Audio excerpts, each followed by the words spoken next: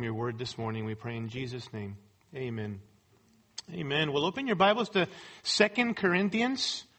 2 Corinthians chapter 1. The title of our morning's message is Comfort for the Hurting. Comfort for the Hurting. As you know, we're living in very challenging times in our country.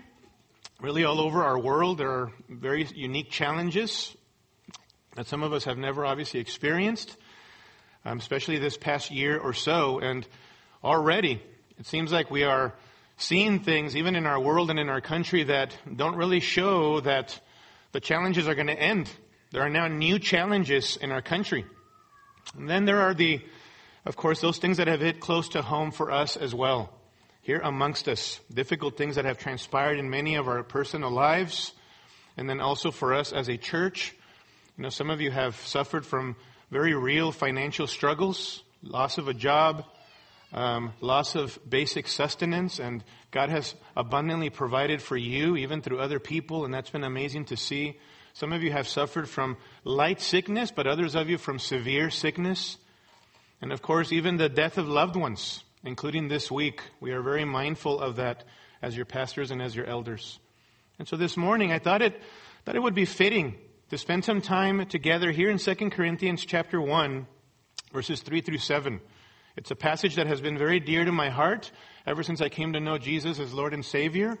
Back in 1993, I returned to this passage again and again and again, and it's been such an encouragement to me, and I pray that it would be to us as well as the Spirit of grace applies it to our hearts, okay? So if you would stand with me, let's read 2 Corinthians chapter 1, verses 3 through 7 together, or I'll read it and you follow along, okay? 1 Corinthians chapter 1, or 2 Corinthians chapter 1, verses 3 through 7. Blessed be the God and Father of our Lord Jesus Christ, the Father of mercies and God of all comfort, who comforts us in all our affliction so that we will be able to comfort those who are in any affliction with the comfort with which we ourselves are comforted by God. For just as the sufferings of Christ are ours in abundance, so also our comfort is abundant through Christ. But if we are afflicted, it is for your comfort and salvation. Or if we are comforted, it is for your comfort, which is effective in the patient enduring of the same sufferings which we also suffer. And our hope for you is firmly grounded, knowing that as you are sharers of our sufferings, so also you are sharers of our comfort. May the Lord bless the reading of His word. You may be seated. Right away you notice in our text, verses 3 through 7, that the Apostle Paul, after some words of greeting, basically plunges into a blessing of God, the God and Father of our Lord Jesus Christ in verse 3. In other words, the opening words, just the opening word itself is a praise back to God. Blessed be the God and Father of our Lord Jesus Christ. It's a praise to Him. Paul is ascribing honor and adoration to God. Even though things have been rocky between Paul and the Corinthian believers, he reminds them here right off the bat from their own experience, even as apostles, that God is always good, and that God is always kind, and that God is always worthy of praise, even in suffering. Now, as he praises God in verses 3 through 7, and he begins that way, we learn some things about a ministry that perhaps some of us don't often think about.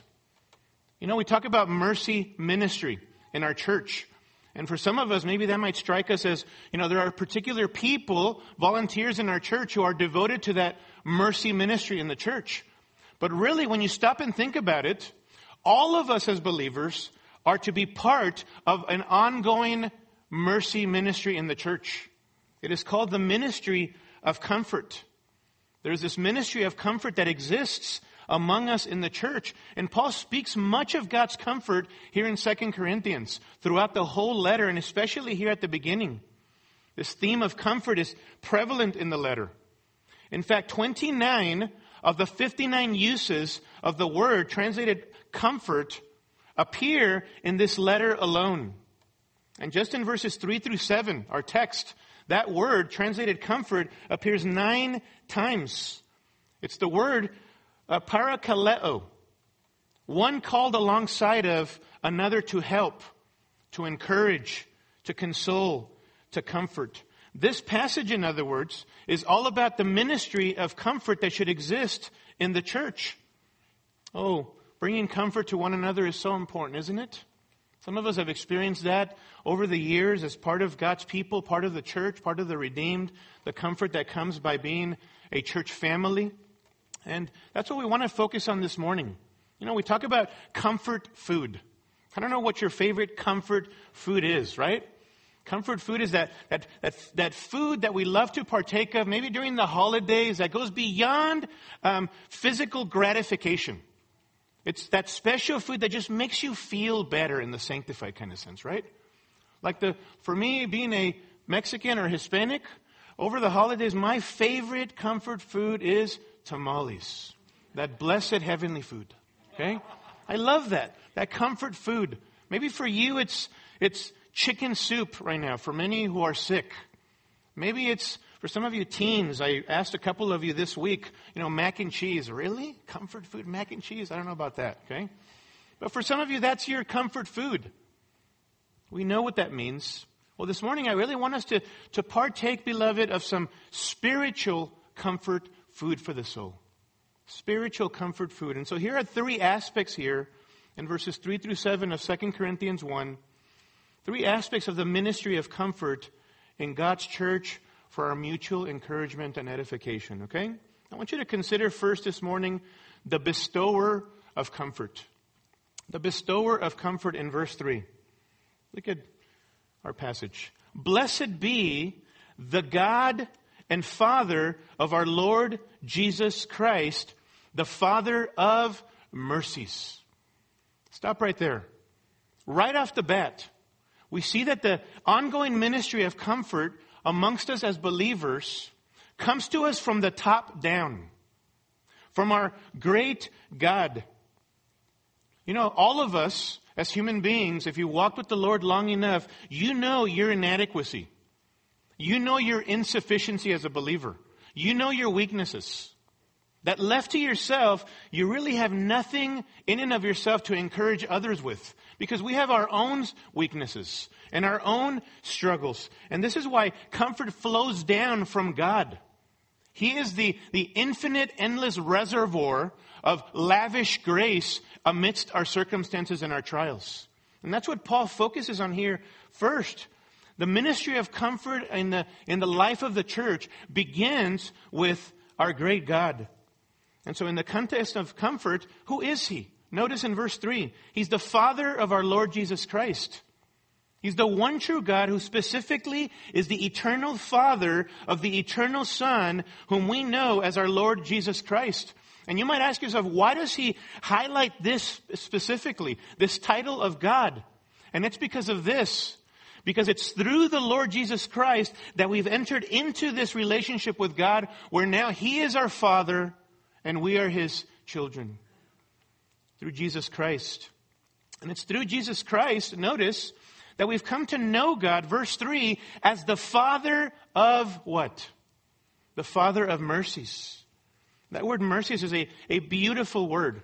It appears in Romans chapter 12 in verse 1, where Paul, building on 11 chapters of the glories of Christ, the fact that God has saved us in and through the person and the sacrifice of Christ, he says, in the light of that, therefore, Romans 12:1, I urge you, brethren, by the mercies of God, to present yourselves a living and holy sacrifice. I want to instruct you and to exhort you, the Apostle Paul says, to live a life of worship, beloved brethren, in light of the mercies of God in the gospel. Literally the tender pities of God. The tender compassion shown to sinners in the gospel of the Lord Jesus Christ. You want to know what the greatest expression of God's comfort and encouragement is to people in this world? It's the sacrifice of Jesus Christ. Because it's in the person and the work of Christ that we see sin dealt with. It's where we see Jesus having paid for sins. And without payment for sins on the cross and our uniting to that sacrifice by faith alone, not by works, but trusting in that sacrifice of Christ alone, there is no mercy. There is no mercy. Mercy is found. Tender pity is found at the cross of Christ for sinners who repent and believe in him. And so the cross of Christ is the greatest expression of the love and the grace and the tender pity or mercy of God. Were it not for Jesus, there would be no hope and there would be no comfort or consolation for a sinful world. Only hopelessness and despair. And so right away, the Apostle Paul reminds us that we have a special relationship with the God of this universe, and we can address him as Father because of the mercy that he's shown to us at the cross of Calvary. And so for those of us who have put our faith in the Lord Jesus Christ, we can identify with Lamentations chapter 3, verses 21 through 23, right? This I recall to mind. Therefore I have hope. The Lord's loving kindnesses indeed never cease, for his compassions never fail. They are new every morning. Say it with me. Great is thy faithfulness. Great is thy faithfulness.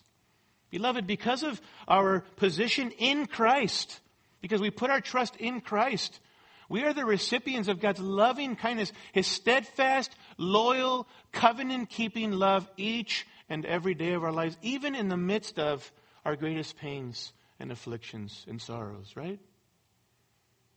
Because of what Jesus has done, we've come to know a good and gracious God of mercy.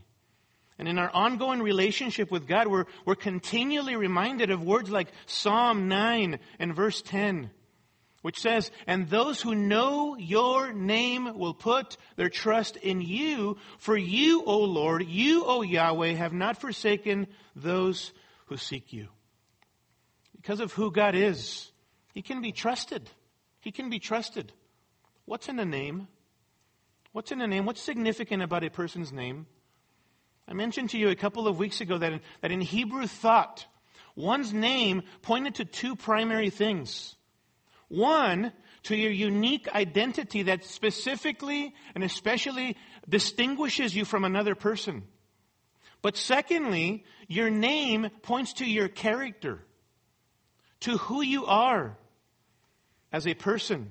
And that can be a good or bad thing on the human level, right? But this is most important when it comes to the name and the character of God. Because again and again, Scripture reminds us that though our trials are many, God's loving kindnesses are greater than our trials.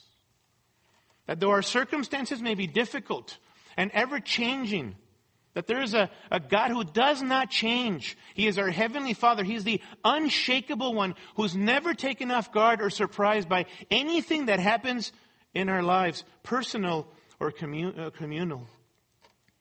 God is our comfort. He's always with us. It was that great man of God, the great man of God, Moses, in Deuteronomy 31, as his life was coming to a close, that said repeatedly in Deuteronomy 31 and throughout his sermons in Deuteronomy, basically preparing the nation of Israel to enter the promised land, knowing that he would be gone, Joshua would take over. He says again and again to them, be courageous. God will never leave you nor forsake you. He will never leave you nor forsake you. And boy, did Moses know that from experience. The man of God knew from experience. No one in this room or listening online buried more people than Moses. No one.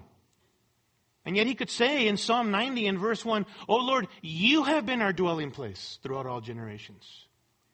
Before the mountains were born, or you gave birth to the earth and the sea, even from everlasting to everlasting, you are God." You are our dwelling place. You are our home. You are our abode. Moses had experienced the comfort of God. And you know what? Scripture is abundantly clear, isn't it? Of the fact that God is the source of our comfort. Nothing in this world can bring encouragement to us like God. Nothing.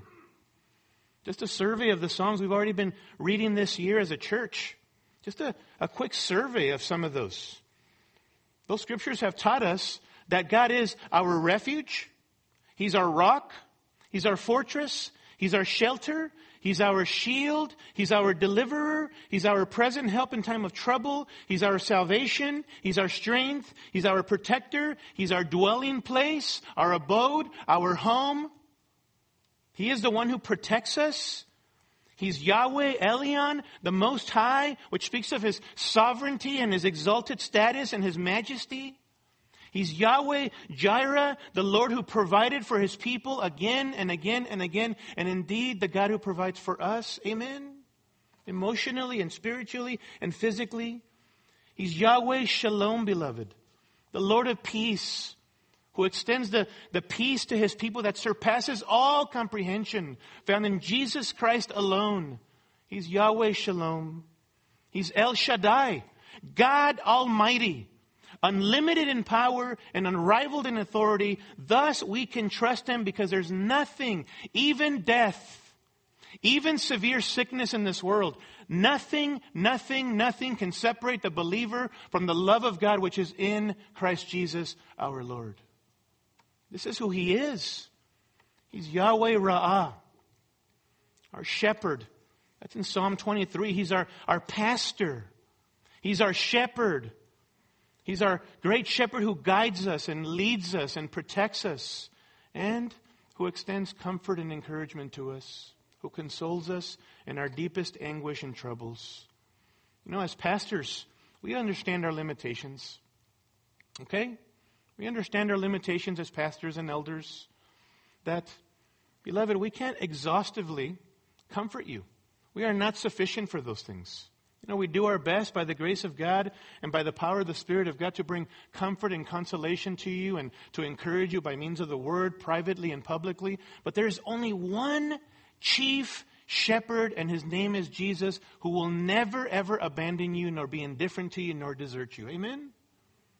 He is Yahweh Ra'ah, the chief shepherd. This leads us to the second aspect of the ministry of comfort in the church. Not only do we see the bestower of comfort, but we see the beneficiaries of God's comfort. Consider the beneficiaries of God's comfort. As Christians, we don't worship a God distant and detached or indifferent from us, right? God's character, who He is displayed or shown, expressed in the ongoing care and consolation and comfort that He extends to us as His people. And so God is not only transcendent, beyond us, above us, but He's also immanent. He's near us, close to us. He's connected to us by faith in Jesus Christ. He's in a relationship with us. So that even though there are so many difficult things in the world and in our personal lives that we are experiencing currently, I want to encourage, beloved, that God has not left us alone or abandoned us in our trials or in our difficulties. We have become the beneficiaries of His comfort. Look at verse 3. Blessed be the God and Father of our Lord Jesus Christ, the Father of mercies. Here it is. And God of all comfort, who comforts us in all our affliction. You see that? All comfort, all affliction. That double use of the word all emphasizes completeness. Abundance of affliction and abundance of comfort comes to us. Look down in verse 5. For just as the sufferings of Christ are ours in abundance, so also our comfort is abundant through Christ. What this is saying is that just as the Christian life, and maybe you can say a hearty amen to this, just as the Christian life abounds with affliction in a broken and fallen world, so God's comfort abounds to us. He holds nothing back from us. He withholds no affection from us. We have a Father who matches our hardship with help that we might endure hardship. We have a Father who matches our suffering with superabundant, sustaining grace each and every day. That divine favor of God that not only saves us, but sustains us all the way until the end when Christ returns. Notice in verse 5 that this outpouring of comfort is for those of us who have put our trust in Christ It's in Christ that God extends this comfort to us in that relationship. Look at verse 5. For just as the sufferings of Christ are ours in abundance, so our comfort is abundant through Christ, of Christ, through Christ. In other words, it's because of our union with Christ, our connection with Christ, because of our relationship with Christ, that we are the beneficiaries of all of our Father's consolation amidst our sufferings for Christ. You know, many of us have experienced one of our children, perhaps in the past or recently, taking a fall in the playground and maybe injuring themselves. And as soon as that little toddler falls and hurts him or herself, what do, parents? What do? What do those little ones do? They run to who for consolation? To their parents. To mom and dad. To you, dad. To you, mom. They know that it's in the arms of that parent that they are safe, that they are secure, that they're going to receive a hug and a squeeze and it's okay, get back in there, right? Encouragement and comfort and motivation. You know, this is what God does for His children. In our deepest moments of pain and anguish and sorrow this past year and even before last year, how many times has God the Father not been there for you when you sought Him in prayer? I've been there many times, brothers and sisters. Yes, pastors struggle too. We're just human just like you. We're just skin just like you. We're susceptible to the same weaknesses as you are. And many a time, our pastors and elders have had to seek the face of God in private and together for that encouragement, for that motivation, for that comfort amidst anguish, the anguish and sorrow of both what's happening in the world and what's happening in individual lives of people in the flock. Many a times we've had to do this. Now, how is God's comfort extended to us?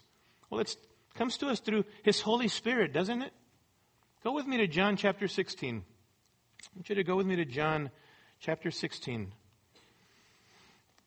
Because it's here in John 16 that we see that God's comfort is extended to us in a very real way through the Holy Spirit of God.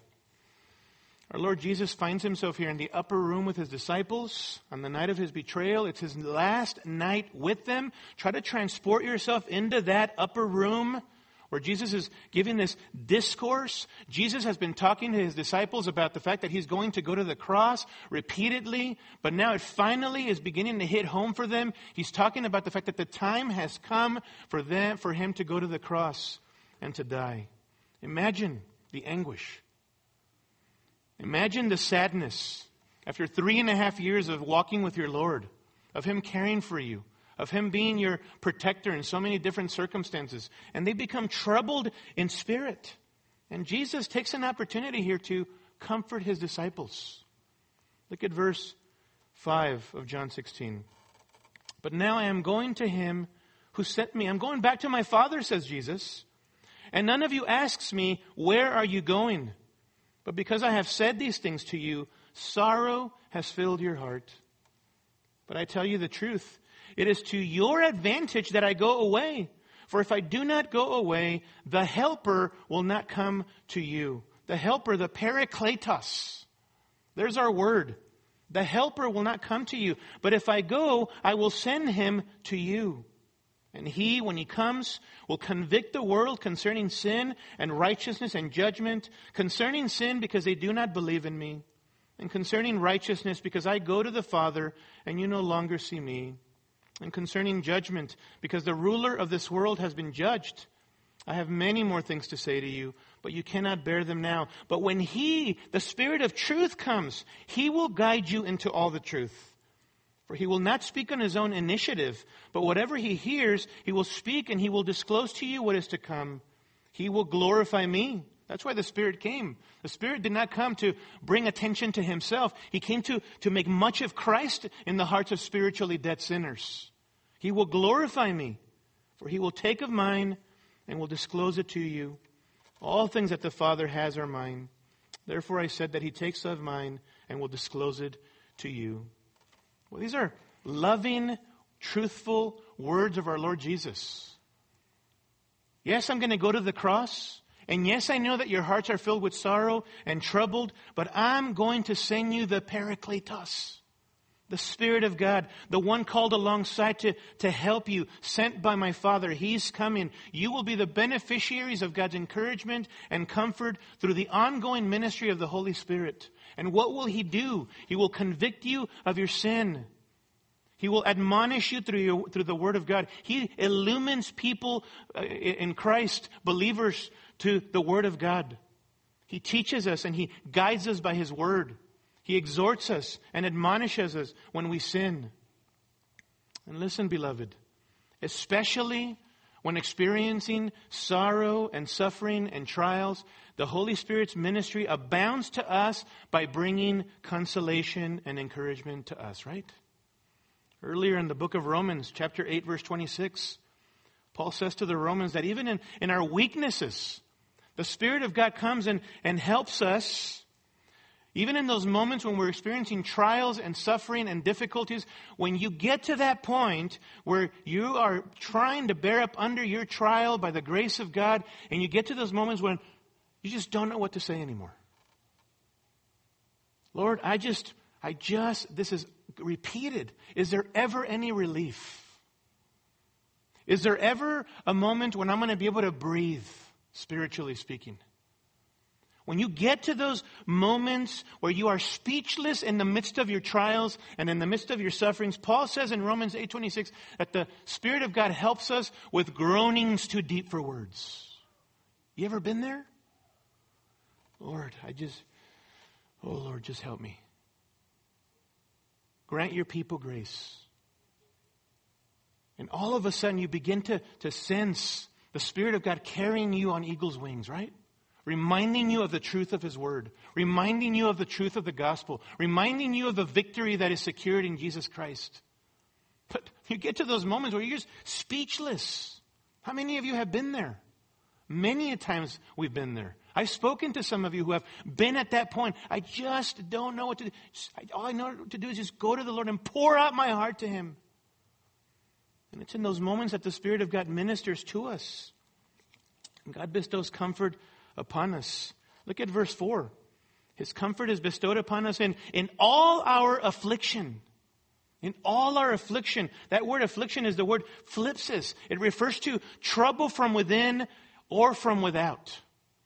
Those life pressures, internal pressures, outside pressures, when you feel hemmed in on all sides, times when you feel like the trials just won't stop. Phlipsis. Troubles, pressures from within and from without.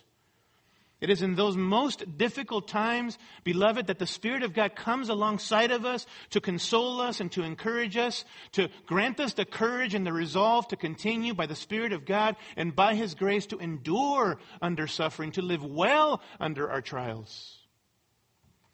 He is a faithful God, isn't He?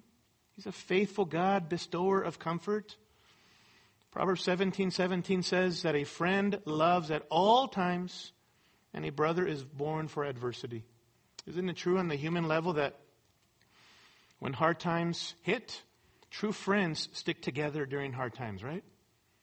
It's when those challenging times come that we discover on the human level who our true friends are. If that's true on the human level, how much more when it comes to God our Father?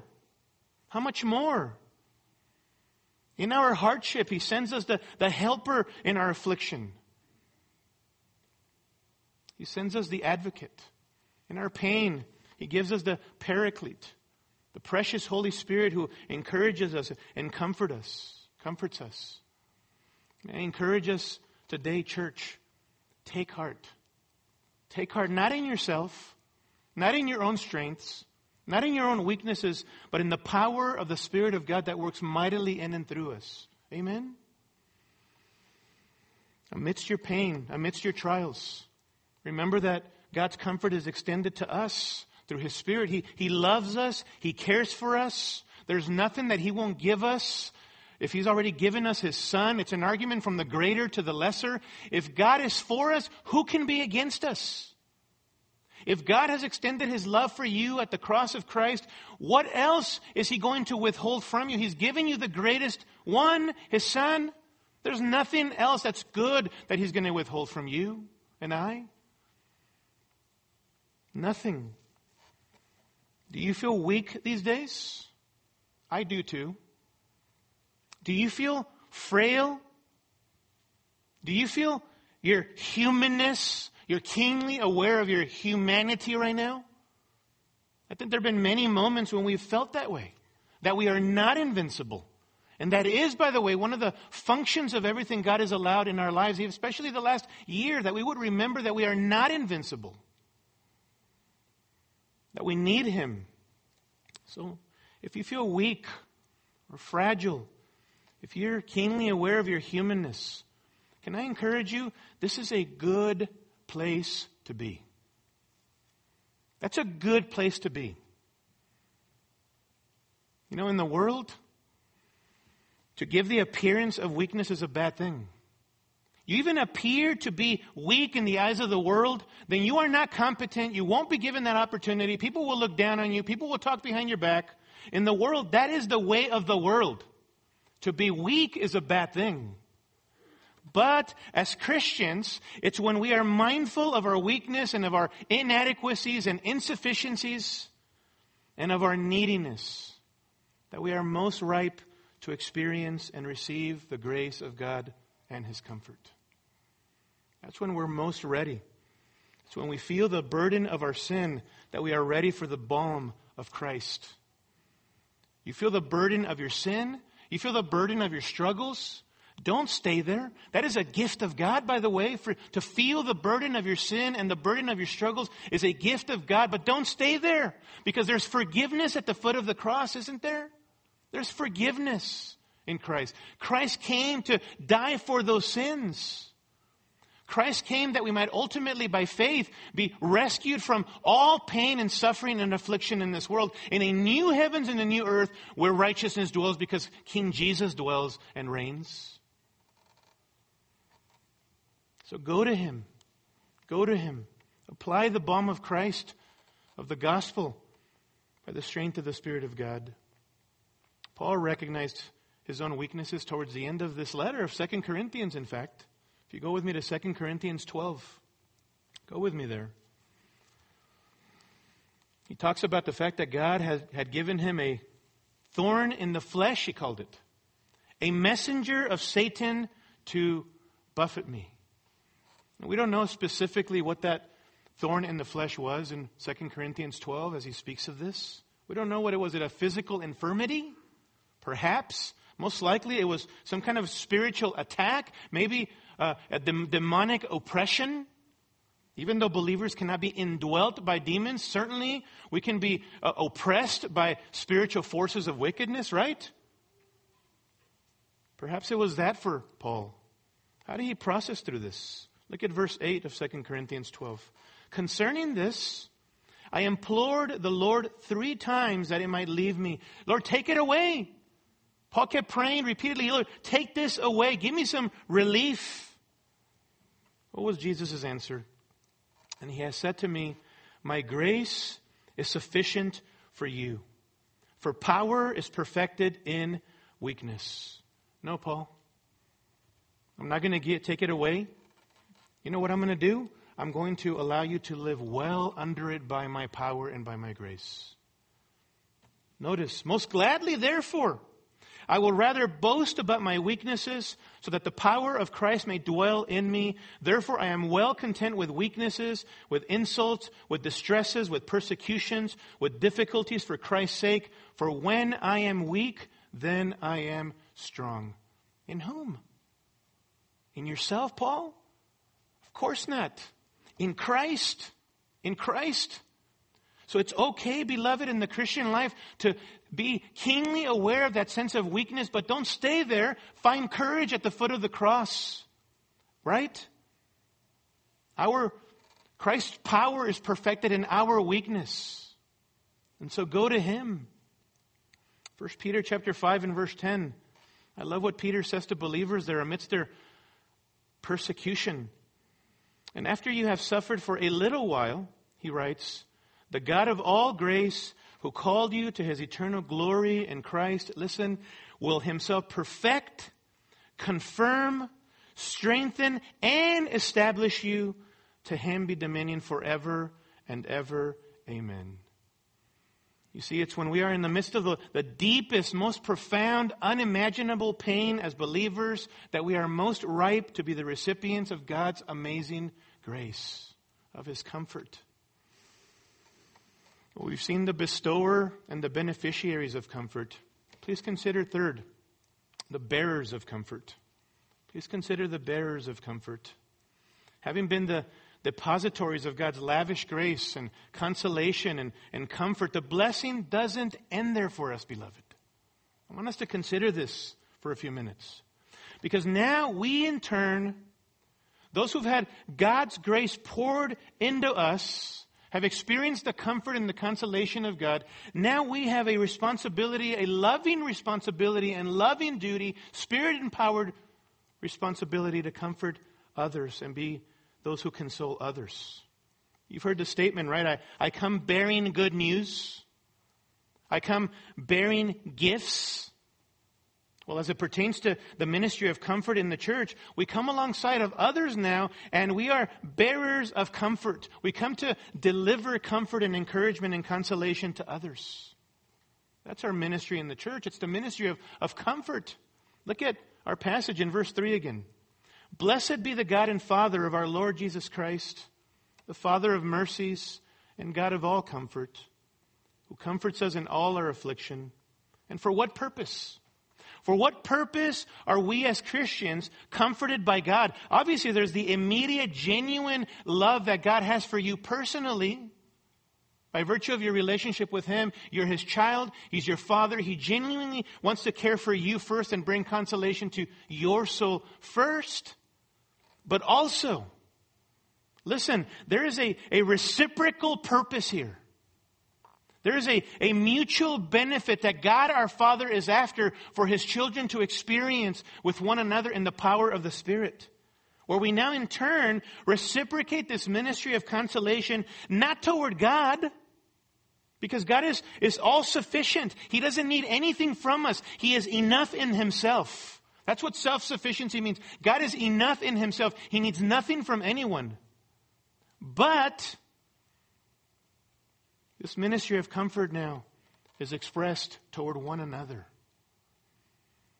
On the horizontal level, where now needy sinners, saved by grace, are coming alongside of others to comfort one another. Right? God comforts us in our affliction. Look at verse 4. So that we will be able, that is equipped, supplied, so that we will be able to comfort those who are in any affliction with the comfort with which we ourselves are comforted by God. God has ministered to us. He encouraged us. He consoles us. He strengthens us. He motivates us. He grants us courage. Why? So that we in turn now become vessels who deliver comfort and encouragement and motivation by means of God's word to other believers. Isn't that beautiful? Oh man, we are a part of something really beautiful. We are a part of something amazing, the bride of Christ.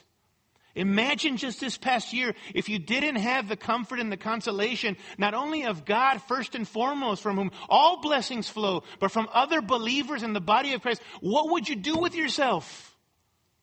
I need you. My family needs you. We need one another in Christ, beloved. That's what a church family, that's why God has designed this church. It's a living entity. It's a living organism that is mutually caring for one another in the power of the Spirit by the grace of God. That's what we are called to do with one another. As God pours his lavish blessings upon us, we in turn turn around and now we are delivering comfort and encouragement and consolation and motivation by means of the Word of God to one another. Amen. That's how the church should function. And look at verse 6. But if we are afflicted, now he's personalizing this, Paul to his own ministry and to the ministry of his fellow partners in the gospel. But if we are afflicted, Corinthians, believers, it is for your comfort and salvation. Or if we are comforted, it is for your comfort. Paul is saying, you know why we suffer, Corinthians? It's for your benefit. And boy, did Paul the apostle suffer. Shame and attacks and beatings and assaults and imprisonment. Boy, he did not lack as far as suffering. And he says, as you watch us go through these things, and you see how God pours His enabling grace upon us and comforts us, and we endure, then you turn around and you are now consoled and comforted in your trials so that you bear up under as you watch your spiritual leaders endure by the grace of God, and we're all the recipients of God's grace together. Wow. It's almost like God knew exactly what He was doing, right? I love the design of the church, that we become now one another, ministers of one another. This is the ministry of comfort in the church. To love one another in the deepest moments of pain and trial, right? In the power of the Spirit of God. You know, I've often wondered why. Maybe you have. Why as a kid and then as a youth, I've often wondered why God allowed me to go through the circumstances that I went through and the way that those things went down. Why He would allow me to witness the abuse and the murder of my biological mother. You know, as a non-believer, I didn't have any gospel lenses through which to process that. And I wondered, why, Lord? Could you have accomplished this difference in a different way? Whatever lessons you wanted me to learn. And then He saved me. And over the years, in retrospect, things become clearer and clearer and clearer. Not only has He shown me His own comfort, He's comforted me and consoled me in those trials. But you know what? Over the years, in the infinite providence of God, by His grace, He has given me the privilege of coming alongside of person after person after person who's gone through, from a human perspective, traumatic experience such as that one. And not only to be there to identify with them, but also to point them to the balm of Christ. To remind them, you know what? In a broken, fallen world, all of those things are possible and all of those things go. But here is the ultimate thing that you need to learn. Go to Christ. Ultimately, there is forgiveness for those things at the foot of the cross. One day, all of those things will be made well in a new heavens and a new earth because of King Jesus. Maybe you can identify with that. The things experiences that God has allowed you to go through in your Christian journey, you wonder, Lord, why? Some of you who have had loved ones pass away. And now you're able to come alongside of others because you understand, you identify with them, don't you? You can empathize. You can put yourself in their world and understand what they're experiencing right now. And not only be there for them, but then speak words that are not just truthful words, but timely words as well to those believers. That's the function of our trials. We might be bearers of comfort to others, given our experiences. Romans 12:15, I read this before this. I prayed for our sermon. Rejoice with those who rejoice, and weep with those who weep. We are to meet people where they are at all times and on all occasions. If there's matters of rejoicing, we rejoice. If there's matters of grief and sorrow, we do so with them, though not despairing in Christ. 1 Peter 3:8 says that we need to be sympathetic towards one another. That's the idea of putting yourself in the world of somebody else, that you might be an encouragement to them. Be sympathetic towards one another. We meet one another where we are at. You know, in your daily Bible reading not too long ago, you begin by reading Ecclesiastes 3:1. You remember that verse? Ecclesiastes 3:1. There is an appointed time for everything. And there is a time for every event under heaven. A time to give birth and a time to die. A time to plant and a time to uproot what is planted.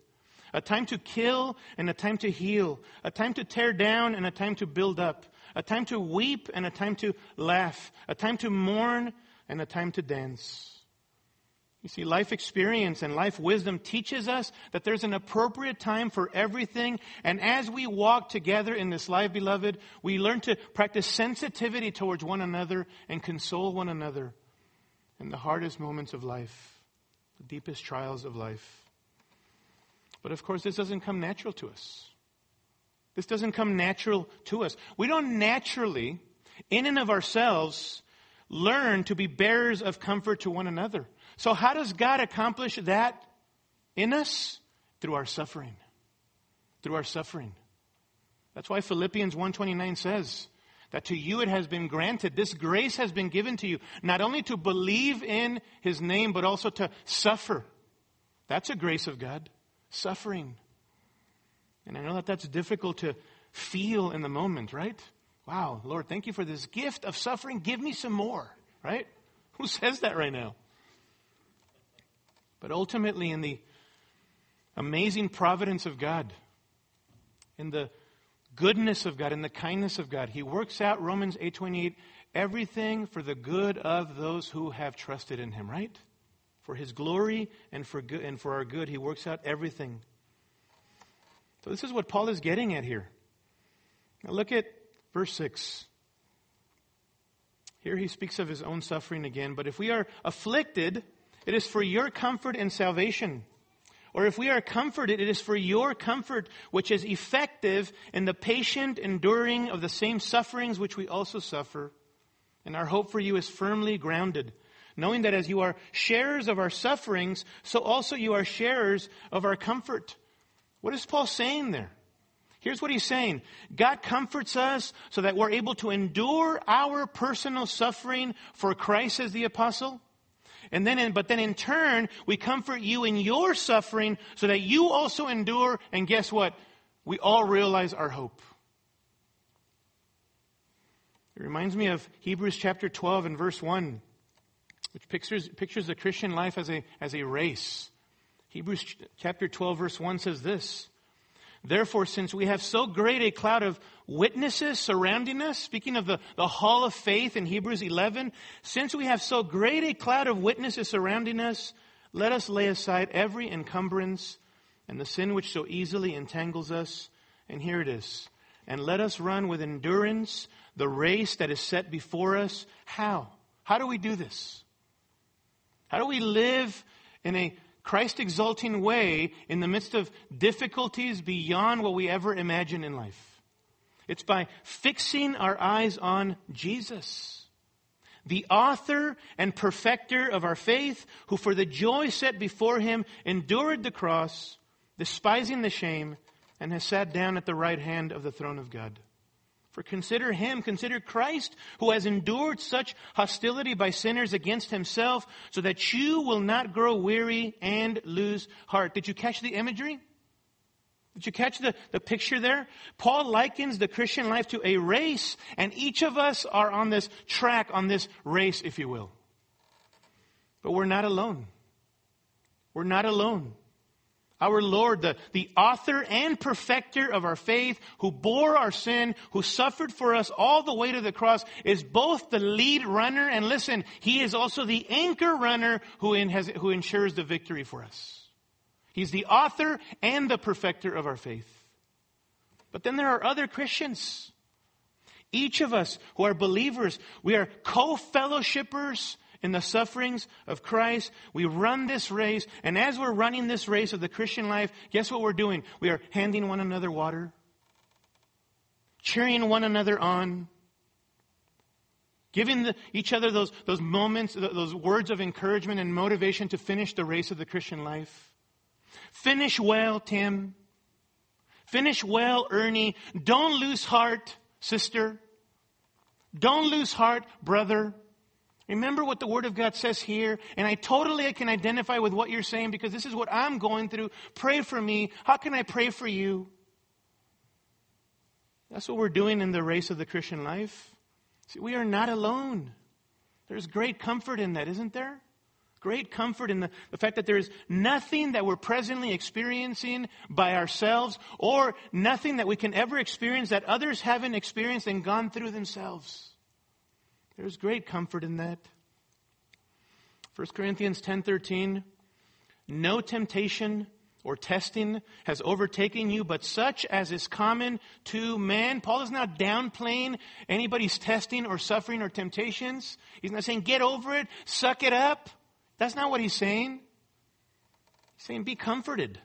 There's no temptation that has overtaken you, but such as is common to man, and God is faithful, who will not allow you to be tempted beyond what you are able, but with the temptation will provide the way of escape also, so that you will be able to endure it.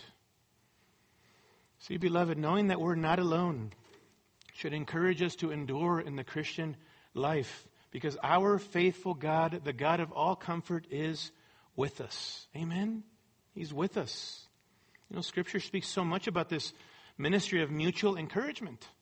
Mutual encouragement. Proverbs 27:17. As iron sharpens iron, so one man sharpens another. What a great text. Chips and sparks fly, right? When iron hits other iron. But you know what also happens? There's mutual encouragement, mutual edification, mutual building up. Ecclesiastes chapter 4 and verse 9. Listen to this verse. Two are better than one, because they have a good return for their labor. For if either of them falls, the one will lift up his companion. But woe to the one who falls when there is not another to lift him up. And if one can overpower him who is alone, two can resist him. A cord of 3 strands is not quickly torn apart. Wow. The wisdom of being bearers of comfort, right? Of walking together in this life by the power of the Spirit of God. And then there's that beautiful verse tucked in at the end of Galatians chapter 6 and verse 2. Bear one another's burdens and thereby fulfill the law of Christ. That exhortation to bear one another's burdens and thereby fulfill the law of Christ is in the context of Spirit-empowered people who are loving one another and who are coming alongside of one another, bearing under those weights, because none of us are sufficient to be able to carry the weights of life, those struggles, those burdens that we carry. We need God. And we need one another. That's why you need to be involved in the church. That's why you need to be connected. It's not about following rules. It's about doing what glorifies God and what benefits you and is healthy spiritually for your soul, so that you are not isolated, so that you open yourself up to others, minister to you, and vice versa. It's called discipleship, mutual investment for the purpose of growth in Christ in the context of the church. We need that, beloved. We need that. And then I love 1 Thessalonians chapter 4 and verse 13 and following, where Paul writes to the Thessalonian believers. They have questions about the end times, and listen to what he writes to them. 1 Thessalonians 4:13. But we do not want you to be uninformed, brethren, about those who are asleep, so that you will not grieve as do the rest who have no hope. For if we believe that Jesus died and rose again, even so God will bring with him those who have fallen asleep in Jesus. For this we say to you by the word of the Lord, that we who are alive and remain until the coming of the Lord will not precede those who have fallen asleep. For the Lord himself will descend from heaven with a shout, with the voice of the archangel and with the trumpet of God, and the dead in Christ will rise first. Then we who are alive and remain will be caught up together with them in the clouds to meet the Lord in the air, and so we shall always be with the Lord. Can you imagine that moment? Can you imagine being able to see Christ, to be with the lover of your soul? I can't even begin to imagine that. And Paul says, therefore, in the light of the return of Christ, comfort one another with these words of what is to come, that Christ is coming back. For those who've put their trust in him, that will soon be with him. He says, encourage one another, remind one another of those things. How much more, beloved, in the midst of suffering and pain and anguish and sorrow? Should we be reminding one another of that? And so trials and suffering have the purpose of evoking in us a greater longing and a greater anticipation for the return of Christ. Amen? God is our comfort, the great bestower of comfort, who lavishes his grace and his comfort upon us so that we in turn do the same thing for others. And my prayer, and I know our prayer as elders and pastors, is that we would excel still more, beloved. Not only in being people who seek the grace of God through Jesus Christ in daily dependent, Spirit-empowered prayer, but that then as God fills us with his comfort and his consolation, we would in turn be a benefit to one another. Amen? We might love one another, that we might console one another, especially in times of great difficulty and affliction, so that we would bear up under these trials in a way that honors the Lord. Let's pray together. Dear Heavenly Father, Lord, thank you for your comfort. Lord, as I reflect this last year, not only in my life, in the lives of us as leaders, but also in the life of your church, Lord, you have lavished your grace and your comfort and your encouragement upon your people. Lord, thank you. Thank you. As Job said, though you slay me, I will hope in you. Father, help us by your grace to be able to say those things. And like Moses in Psalm 90 and verse 1, who said, you have been our dwelling place. You have been our abode, our home, our refuge. Whom have I in heaven but you? And besides you, I desire nothing on earth. My flesh and my heart may fail, but God is the strength, my strength and my portion forever. Father, help us by the power of your Spirit to be able to say that. Father, thank you for Christ. Thank you for the hope that we find in Jesus. That, Lord, if there isn't Christ, if he did not come and do what he did and ascend to your right hand, and if he is not returning, yes, Lord, this is a life where we can despair. But Father, thanks be to God that you always lead us in triumph through Jesus Christ. So that, Lord, even though momentary light affliction may be upon us, Lord, you are producing in us an eternal weight of glory because of King Jesus, the author and perfecter of our faith. Father, help us to trust in him, help us to rest in Christ, and help us to come alongside of one another and be comforting one another with the soon return of Christ. We pray all these things in Jesus' name. Amen. Scripture quotations taken from the New American Standard Bible. Copyright by the Lockman Foundation.